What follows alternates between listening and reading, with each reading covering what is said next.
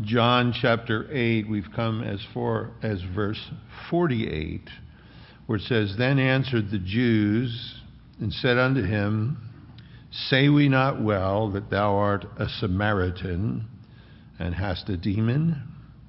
And Jesus answered, I have not a demon, but I honor my Father, and you dishonor me. I seek not my own glory. There is one that seeketh and judgeth. Verily, verily, I say unto you, if a man keep my saying, he shall never see death. Then said the Jews unto him, Now we know that you have a demon. Abraham is dead, and the prophets. And thou sayest, If a man keep my sayings, he shall never taste death.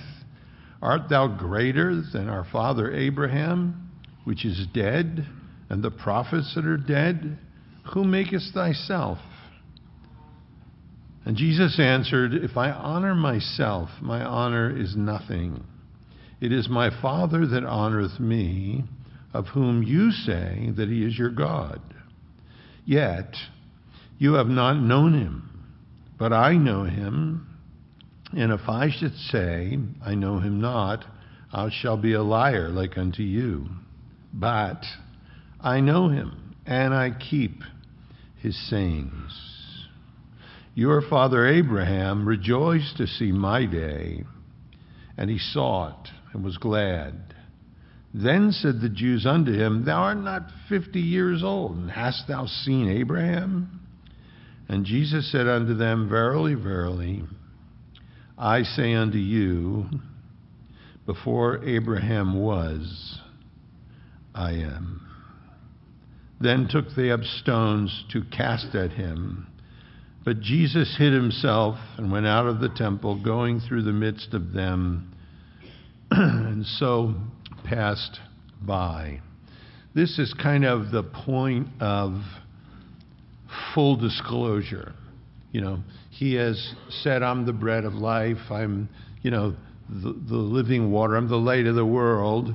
He said here in verse 24, I said therefore unto you that you shall die in your sins if you believe not that I am. Down in verse 28, he said there, Then said Jesus unto them, When ye have lifted up the Son of Man, then shall you know that I am.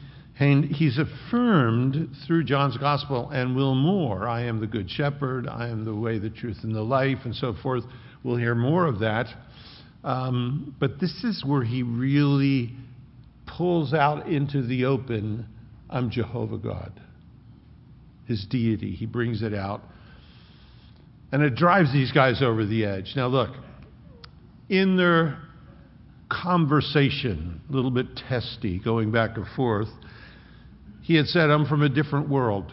I'm from above, you're from beneath. I have a different origin and so forth. And then as they got more angry, in verse 44, he finally says to them, Ye are of your father, the devil. Now, that didn't go over well with these religious leaders, so they're kind of striking back now.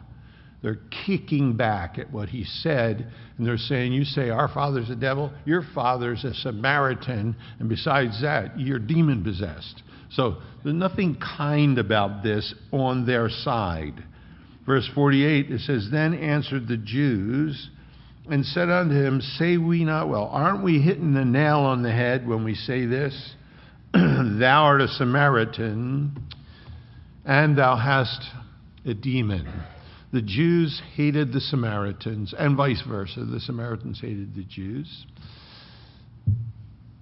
The Jews considered the Samaritans half-breeds. The Samaritans embraced the first 5 books of Moses, but they said where Abraham offered Isaac was Mount Gerizim in Samaria. They twisted the scripture to fit their own way, and it wasn't orthodox, and the Jews looked at them like heretics and so forth. So now Jesus is saying, your father is the devil, and they're saying unto him, really? You want to talk about paternity and parentage? Aren't we telling the truth when we say you're a Samaritan? You're not even a Jew. You're a Samaritan. Besides that, you're a demon-possessed Samaritan. which is not very gracious. No, they had said to him in chapter 7, verse 20, and they will say in chapter 10, verse 20, that he was demon-possessed for different reasons. But here the religious leaders with the Jews standing around the temple, they say, we're telling you, and other people are listening, you're a Samaritan and you're demon-possessed. And it's so interesting to see as we look at this and we head into it. Look, sometimes the most religious people are the most blind. Sometimes the most religious people are the most blind. All of us have friends and relatives that claim to be more religious than we are, and they haven't got an idea of what you're talking about when you share the gospel with them and you talk about the Scripture and the forgiveness we have in Christ. They're even antagonistic and they get angry about it. And the world we're living in is more and more constricting around our morality, our love for the Scripture, our claim that there's one name given amongst men whereby we must be saved, the exclusivity of Jesus Christ, the fact that we want to raise our kids to believe morally what we believe, to believe in creation, not in evolution. The whole world around it is more and more constricting on that. Not because they understand, but because there's principalities and powers behind all of that that understand the church is the real threat to everything the enemy wants to accomplish. So we're living there, and it's just the truth then and it is now that sometimes the most religious people are the blindest. They don't see. Jesus answers them in verse 49, I have not a devil, but I honor my Father, and you do dishonor me. Look, one of the interesting things as we follow him here, he doesn't say, oh yeah, you devil kids, you can call me a Samaritan, you're a bunch of little devils. There's none of that. I even believe, he doesn't answer the accusation about being a Samaritan. He just answers the accusation about being demon-possessed because he wants to be very clear that how he's living and what he's saying is to honor his Father. And the grammar kind of indicates there's a calmness. There's a compassion in the way he answers here. Remember, Peter was standing there listening to this. And Peter says to us in his first epistle, for even thereunto were you called, because Christ also suffered for us, leaving us an example that we should follow in his steps, who did no sin, neither was guile found in his mouth, who when he was reviled not again, and when he suffered, he threatened not, but he committed himself to him that judges righteously. And he's going to tell us here, there's one that seeks, there's one that judges. And I look at that and I think, when somebody tells me I'm a Samaritan and I'm demon-possessed, I have a little problem with it. This was the biggest insult that could kind of come up with in their culture. When somebody really badmouths you or badmouths me, I find that I react differently. I want to get my posse. I want to get my ammo. I want to get my arguments all lined up. I want to, and I look at Jesus here, and he's so different. He doesn't strike back. Peter said, we watched him when he was reviled. He didn't kick it back in their face. And he lived that way, leaving us an example. And if the same Christ that we're reading about dwells in you and I, and he does, I think that's medicine for the body of Christ. He's going to say in a few chapters, all men will know you're my disciples by the love you have one for another. And love has different facets to it. Love, joy, peace, long-suffering. I'm good with love, joy, and peace. Don't ask me to be long-suffering. Meekness, temperance, putting up with difficult situations. And we look at Jesus here, and he doesn't kick back in their face. They do to him. And I think, Lord, help us, at least the church, to be like that. Help us. There isn't anybody in this room that's perfect, including me. So when you pick on me, I'm trying to remain calm about that. I'm trying to imitate my master. And how we should do that with one another. Because things are said that you can't reel back in once they're said. They cause pain. They hurt. You know, there's a lot of people in my life that have said things that have hurt me. But I also know that person would step in front of a bullet for me. So I can step past that. Because I've said things. Once in 1965. I've said things that I shouldn't say.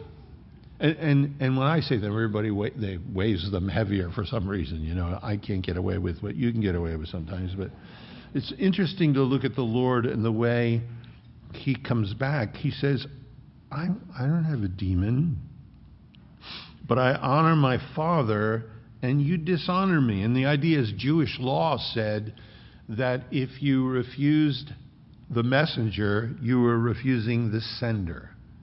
If you wanted nothing to do with the one who came with the message, you wanted nothing to do with the one who sent him. And Jesus says here, I'm honoring my Father, and you do dishonor me. Verse 50 he says, and I seek not mine own glory. I'm not here seeking my own glory. I'm not doing anything for self. He says, there is one that seeketh and judges. Peter said he trusted himself to the one who judges righteously.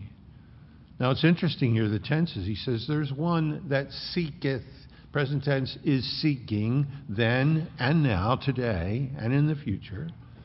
And there is one that judges, more properly, is judging, then, now, and in the future. God presently here with us 2,000 years later is seeking. He's seeking the hearts of anybody in this room that is unsaved. He's seeking the well-being of you and I as his sons and daughters.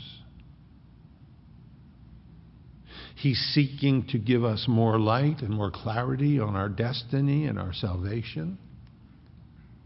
Prayed with a few people last service that are just struggling with condemnation. They need more light.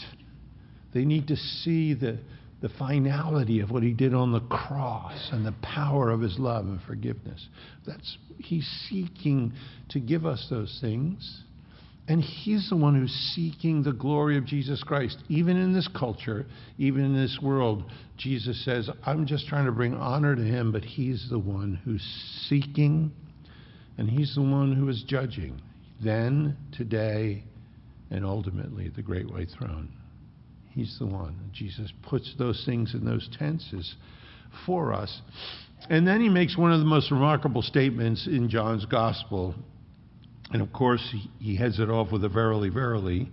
He says, verily, verily, I say unto you, if a man keep my sayings, he shall never see death. And the Jews are going to say, you're making yourself out to be. Abraham's dead and the prophets are dead. What do you mean if people listen to you, they're never going to die?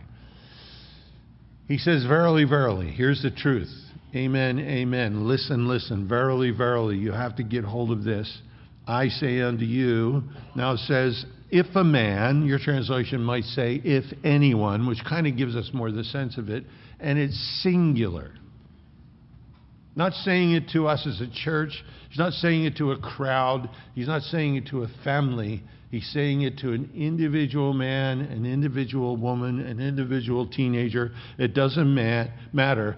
This is verily, verily to you, not to your wife, not to your parents, to you individually, is singular. If anyone, he says, keep my saying, keep my logon, my word, he shall never see death. If anyone keeps, guards, cares for, has faith in, obeys, won't allow that word to be tampered with or perverted, that person, he says here, will never see death. And the never is the oime, the double negative, as strong as it can get in the Greek. that person will never, ever, no way, that person is never going to see death. He's here proclaiming that he is sovereign over the tomb and over time. He's saying what never, ever, in any way is ever going to happen. And what he's talking about is the believer who holds his word is never, ever going to see death. Look, this is obviously immeasurable. You know, I remember when my daughter Hannah was little, we were riding in the car once. You know, kids think, and she said, "Dad." I said, "Yeah." She said, "Eternity." She was little. She said, "That's hard to understand, isn't it?" I changed the subject. How dare a little girl challenge my theological insight? This is eternal. This is what it's saying here. Jesus is saying any man, any woman, anywhere,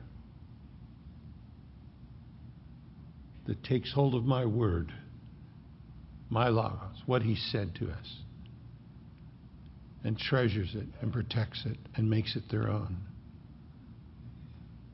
The word of his salvation, the word of what he did on the cross, the word of his resurrection and his ascension, the word of his return and glory soon for us.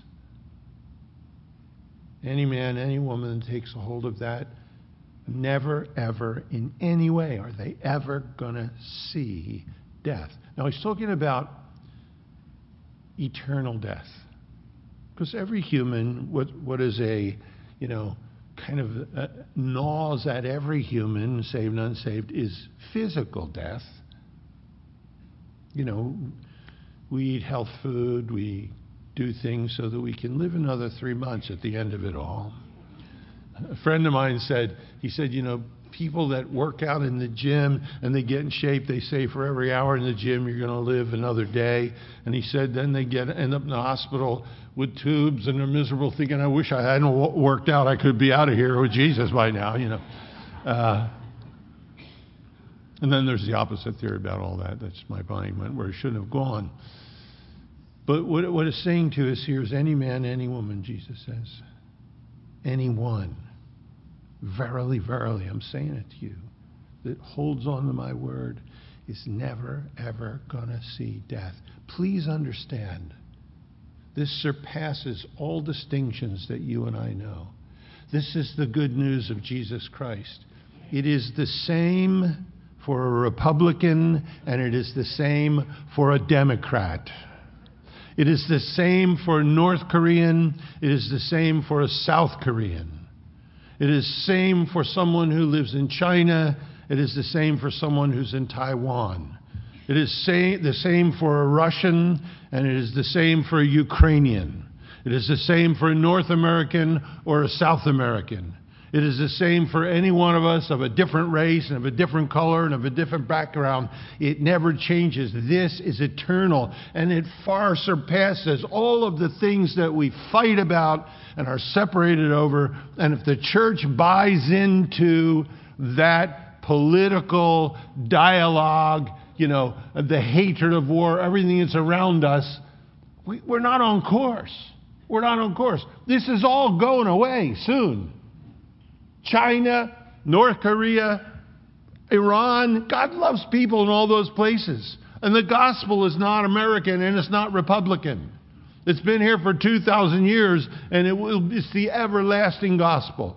And if you and I get caught up in all the stuff, we miss it. We miss it. Because you and I are the only hope for a lost world. The only hope. And when we let the world infect us and get its claws into us and cause division in the body of Christ and pull us in different directions, we're not honoring our Lord who seeks to honor us. He's the one who seeks and he's the one who judges. And Jesus says, any man, anyone, any country, any complexion, any political background, anyone who takes hold of my word to honor and to keep, and to believe in, and to obey, and to preserve from tampering. Anyone is never, ever going to see death. I'm there, man. You? I'm there. In this crazy world, one thing I have is this book. I can't tie my shoes. I can't work my iPhone. I can't do anything. But I know what's in this book. Okay? And how remarkable that he says this. They're never, ever going to see death. So the Jews, of course, and he's talking about eternal death there. They're going to immediately interpret it in light of physical death. Then said the Jews unto him, now we know that you're demon-possessed.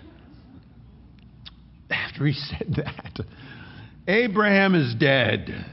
And the prophets, those that had the closest, most remarkable relationship to God, are dead. And you say, if a man keeps your sayings, he will never taste death. Psalm 89 said, what man is he that liveth and shall not see death? And shall he deliver his soul from the grave? Again, in Zechariah, it says, your fathers, where are they? And the prophets, do they live forever? It was something that a Jew understood. So they're saying to him, hey, Abraham died, the prophets died. What are you telling us if somebody listens to what you have to say? They're never going to die. Are you serious? Is this really what you're saying? Art thou greater than our father Abraham, which is dead? No, he wasn't dead. You know that, right? Jesus tells in Luke 16 the story, the record, not the parable, of Lazarus, the rich man, and the pauper. And it says he looks up and sees Abraham. It says, Father, he didn't say Abraham was dead. Jesus is going to tell the scribes when they tell him to give him the test with the 7 guys and 1 woman, and he says, God said, I am, not I was, or I wish I was, the God of Abraham, Isaac, and Jacob. Jesus said, he's not the God of the dead, he's the God of the living. And here they say, you're greater than our father Abraham. Who are you making yourself out to be? And Jesus answered, if I honor myself, then my honor is nothing. 3 times honor in this verse. If I give glory, honor to myself, my honor is nothing. That's good for us to remember. It is my Father that honoreth me, of whom you say that he's your God. Proverbs said, don't blow your own horn. Let another praise thee. Let another man's lips do it. Don't do it yourself. Jesus says here, if I honor myself, my honor is nothing. It is my Father that honoreth me, of whom you say that he's your God, the Father that's honoring me. Yet, you have not known him. You don't even know your God. You don't know who he is. But I know him, and if I should say that I don't know him, I then would be a liar like you. But I know him, notice this, and I keep, that's our word from verse 51, whoever keeps my word, Jesus says, I know him and keep his word.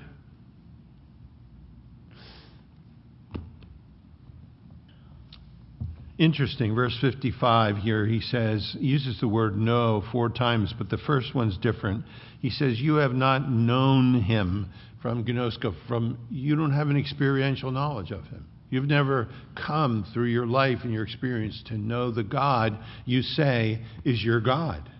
Then he changes the word. He said, but I, Oida, I know him completely. I know him in depth. I know him perceptively. I know him experientially. I know him divinely. But I know him. And if I should say that I don't know him that way, I would be a liar like unto you. For me to say I don't know him would be a lie. For you to say you do know him is a lie. I would be a liar like you, but I know him. And I keep his word, just what he had challenged them to do. Your father, Abraham, rejoiced to see my day, and he saw it and was glad. Now, interesting thing here is he says your father. He doesn't say our father, because certainly Abraham was his father in one sense. The genealogy in Matthew takes us back to Abraham. So In a different way, though, genealogically, John's going to tell us the Word put on flesh and dwelt among us. He was pre-existent. He put on the spacesuit that had DNA from Abraham. But the Jews, it was their lineage physically.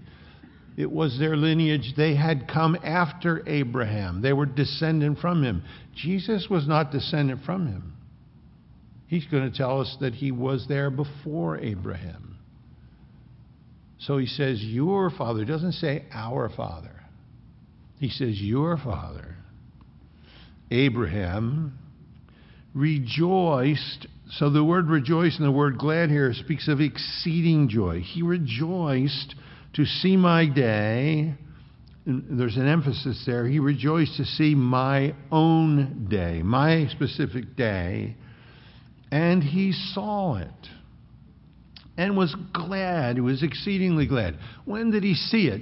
It's interesting to read, and, usually by the time I'm done reading on Saturday, I have a stack of books about this high next to me in my chair, and all these different opinions. When did Abraham see his day? Was it Acts chapter 7 when the God of glory appeared to Abraham in Ur of the Chaldees? Did he see it all then? Was it when he came into the promised land and God spoke to him about his seed, singular, that was coming, and it was accounted to him for righteousness because he believed? Was it when God came with the angels in chapter 18 and sat in his tent and Abraham entertained him and heard this son was going to be born within a year? Was it in chapter 22 and possibly, I think, when we have first time the words love used in the Bible, first time the word worship is used in the Bible, first time the word lamb is used in the Bible. God says in chapter 22 to Abraham, take now thine son, thine only son, whom thou lovest, and bring him to a mountain that I will tell thee of, which is Mount Moriah, which is Golgotha, it's Calvary. And there he went to sacrifice his son. Isaac said, Father, here's the wood, here's the fire, where's the lamb? And he said, God will provide himself a lamb. And as he raised his hand, God stopped his hand with a blade, with an angel. And it says there was a ram caught in the thicket. And then Abraham realized this was the place. He called it Jehovah Jireh, in the mount of the Lord it shall be seen. And no doubt he rejoiced. He saw something was going to happen on that mountain. And now, obviously, Abraham saw more than that. It tells us in the book of Hebrews that he traveled in the land of promise like a stranger, looking for a city whose foundations were by the builder and the maker of that was God. And he did that not having received the promises. So he saw something of Christ. He saw something of Christ's day, no doubt not just his incarnation and his 3-year ministry, of who he was, of his kingdom. Rabbi Akiba, 130 AD, said God revealed to Abraham the mysteries of his coming kingdom. And here, Jesus said he saw my own day, the day of the Lord. And he rejoiced. He saw it, and he was glad. Then said the Jews unto him, now, please understand, they're struggling with it. They ain't got it. The light's on for us. For them, light's not on. Nobody's home. Okay? He says, your father Abraham rejoiced to see my day, and he saw it. He was glad. Then said the Jews unto him, you're not even 50 years old. And you've seen Abraham? He didn't say he had seen Abraham. He said Abraham saw his day. And of course, he had seen Abraham, but that's not what he said. He said, he saw my day. And they say, you're not even 50 years old, and you've seen Abraham? That was 2,000 years ago. So some quote-unquote scholars say, well, the reason they said that you're not 50 years old is because Jesus was so beat up from the ministry that he had. He was so, worn out that he looked worse than 33. So they said, you're not yet 50. Everybody's entitled to their own distorted opinion. You know, I think in the book of Numbers it says 3 times when the Levites, when the priests turned 50 years old, they were no longer responsible for the physical labor of the tabernacle and the camp, but they at that point became counselors and examples to those that were younger. And they instructed them and they helped them. They're saying to him, you're not even 50 years old. You're not even qualified to be a counselor. You're not even in the place of any kind of instructing us. You're not even 50 years old. You've seen Abraham. And Jesus said unto them, now here's the full disclosure, okay? There's a verily, verily here again. And when he says this, their heads blow off. Jesus said unto them, verily, verily, I say unto you, truly, truly, I say to you, before Abraham was, I am.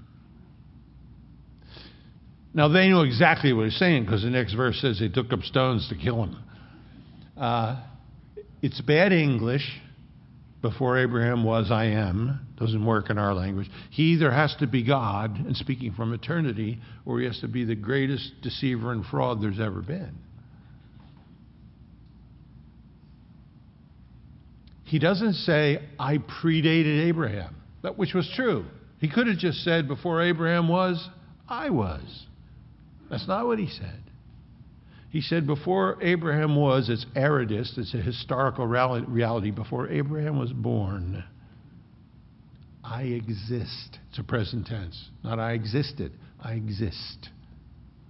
Before Abraham was, I am. It's what the burning bush said to Moses. Well, you have in Isaiah 41, 43, and so forth. I am. They know immediately because they take up some. So what he's saying is before Abraham was ever born, I'm Yahweh God. I'm Jehovah. I am standing there in front of them. They just called Yahweh God a Samaritan and demon-possessed. And sometimes the most religious people are simply the blindest.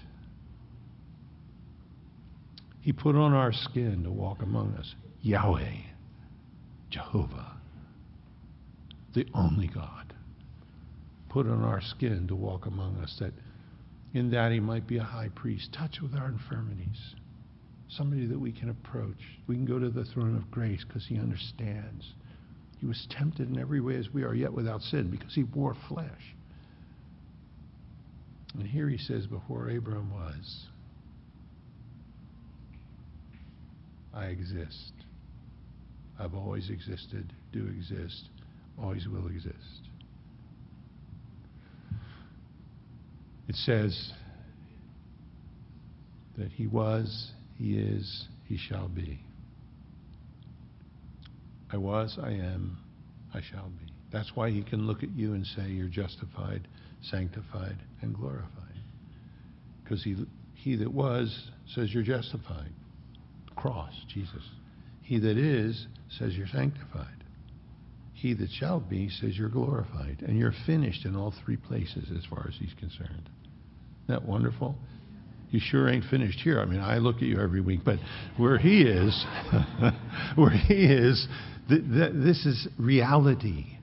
It's reality. And look, you and I, here's one of the challenges for us in this name, in what he's putting forward here, is we certainly relate to him a lot in the I was. You're justified. We think about the cross, and we should. And we're thankful that he died for us. He paid for our sins. And we think a lot about his coming. I shall be. That city, the rapture, that moment. And we should. But our greatest experience of him is right now. He was, he is, and he shall be. What do we do with him today? Do we take his word? Do we guard it? Do we hold on to it? Yahweh God wants to be with each one of us personally, individually. And here he is in human skin, stating it. Now look, For you and I, we're going to grow in grace and in the knowledge of who He is. That will become more profound to us as we mature and as we grow. The Jews, the religious Jews, knew right away He was claiming to be God, and in their minds that was blasphemy. So it says, then took they up stones to cast at Him. But Jesus hid Himself, and He went out of the temple, going through the midst of them, and so passed by. By the way, your translation might have the last part of the sentence. Some try to say the best manuscripts don't say that He went through the midst and passed by. That's not true. Half of them at least do. And the first sentence in the next chapter says, and Jesus passed by. So no sense throwing it out as far as I'm concerned. Then took they up stones. Now, the book of Leviticus said that a blasphemer should be stoned. Leviticus 24, Deuteronomy 13, Deuteronomy 17. But it was after there was a hearing in a court. It wasn't just, okay, well, if you flip out and lose your temper, just kill them. It didn't say that at all. And look, the Jews talked about stoning Moses in Exodus 17. The Jews talk about stoning Joshua and Caleb in Numbers 14. The Jews wanted to stone David in 1 Samuel 30. The Jews stoned Stephen and Paul. They were religious and they were blind. And here they take up stones to kill Yahweh. Isn't it interesting? In the beginning of the chapter, they bring a woman to Him taken in adultery. And they say, our law says such a one should be stoned. What do you say? Jesus, right, and ignoring them, stands up and says, yeah, let's uphold the law. Okay, whoever doesn't have any sin, you throw the first stone. He goes back down again. That's right. And it says they begin just to drop their stones and walk away from the oldest to the youngest. So they don't consider themselves worthy to stone an adulteress, but they do consider themselves worthy to stone Yahweh. It's insane, isn't it? Religiosity, you talk about blindness, this is the ultimate expression of it. And then, of course, they'll ultimately crucify Him. And His honor, His glory is not at all what they think, because that pathway that brings Him honor and glory is to the cross and to the tomb and to the resurrection. That every knee should bow and every tongue should confess that Jesus Christ is Lord, to the glory of God the Father. It's such a different path than they imagine. But here it says, they took up stones. Temple still under construction. It means large stones. They didn't want to mess around. But Jesus hid Himself. How did He do that? You read, some say all the guys got around Him, like huddled around Him, and He made Himself shorter and they snuck out. No, He just said, I'm Jehovah. He can hide Himself however He wants to.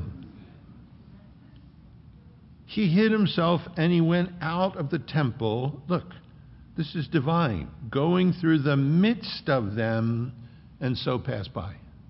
No trouble for Yahweh, right? He made eyeballs. He could have just turned them all off. Right? He could have done whatever He wanted.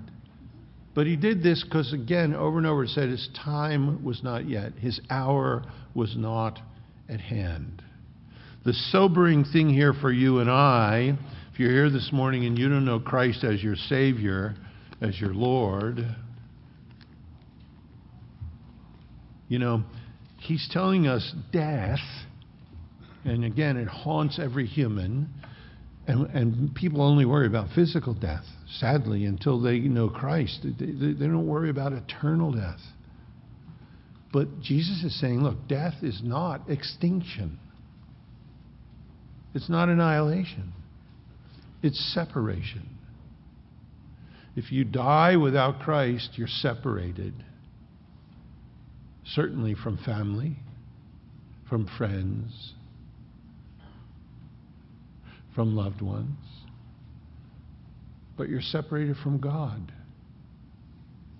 You're separated from heaven. You're separated from light because you're in darkness forever. You're separated from peace because it says it's only torment forever.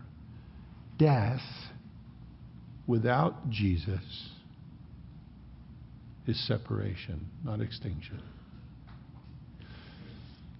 And if you don't know him this morning, Jesus had told us earlier that no man, no woman, no child can come unless my Father in heaven draws them. If you're here today and you don't know Jesus, forget about churches and denominations and politics. Do you know Jesus? If you don't know him, as we sing the last song at the end of the service, we would invite you to come forward. And in doing that, you're saying, you know what? I need to be saved. I need to repent of my sins and turn my life to God and ask his forgiveness. If he loves me so much, he died on the cross in my place and purchased a ticket to heaven for me that I don't deserve, I could never earn, I could never pay for myself. I want that. So let's stand, let's pray together. Great time for all of us as we remember the one that was and the one that is coming, to remember right now in our worship the one who is. Great time for those of you who've only been religious, to remember religious people can be the most blind. Sadly, he was stood in their midst, and it says he moved through the midst of them and he passed by. It was the Ichabod of that day. The same glory, the same Shekinah passed out of the temple right in front of them. You don't want to stand in eternity unsaved and think he was there. And he passed by. And I didn't bring my broken heart and sinful life to him. He was there. He's here. Or we might as well all go home. He's here. And as we sing this last song, if you don't know Christ, you need forgiveness. You need a substitute to have died in your place so you can live. And if you want that to be yours this morning, we just ask you to come forward. A friend brought you, they'll say, come on, I'll go with you. And stand here. We want to pray with you in front of everyone. And heaven and earth, it says all of the angels in heaven rejoice when one comes. We want to give you a Bible, some literature to read. We're not going to give you offering envelopes. We don't want nothing from you. Not your address, not your phone number, not your email, none of that stuff. We want everything for you. We want to give you a Bible, some literature to read. You come. Listen in your heart as we sing, and you'll know if the Lord is drawing you. And if he is, you come. Father, I know you've overheard. Lord, this seems to happen different ways, different weeks here as we kind of wrap things up. Lord, I want to make the opportunity, the invitation available. But Lord, your word says you're the only one that adds to the church daily such as should be saved. So Lord, your eyes certainly see every individual heart and mind in this room. Lord, you see those that are in darkness, that are lost, that are tired, that are worn out, that are empty. Lord, would you draw them into your loving arms today, Father? Would you overwhelm them with the fact that you so love them that you gave your only Son in their place? We ask you to do that, Father. You did it in our lives. Would you do it again? And Lord, as we lift our voices, we pray that it would be a blessing to you in this crazy world, that hearts and voices would rise off of Philmont Avenue, would bless you, Lord. We pray in your name. Amen.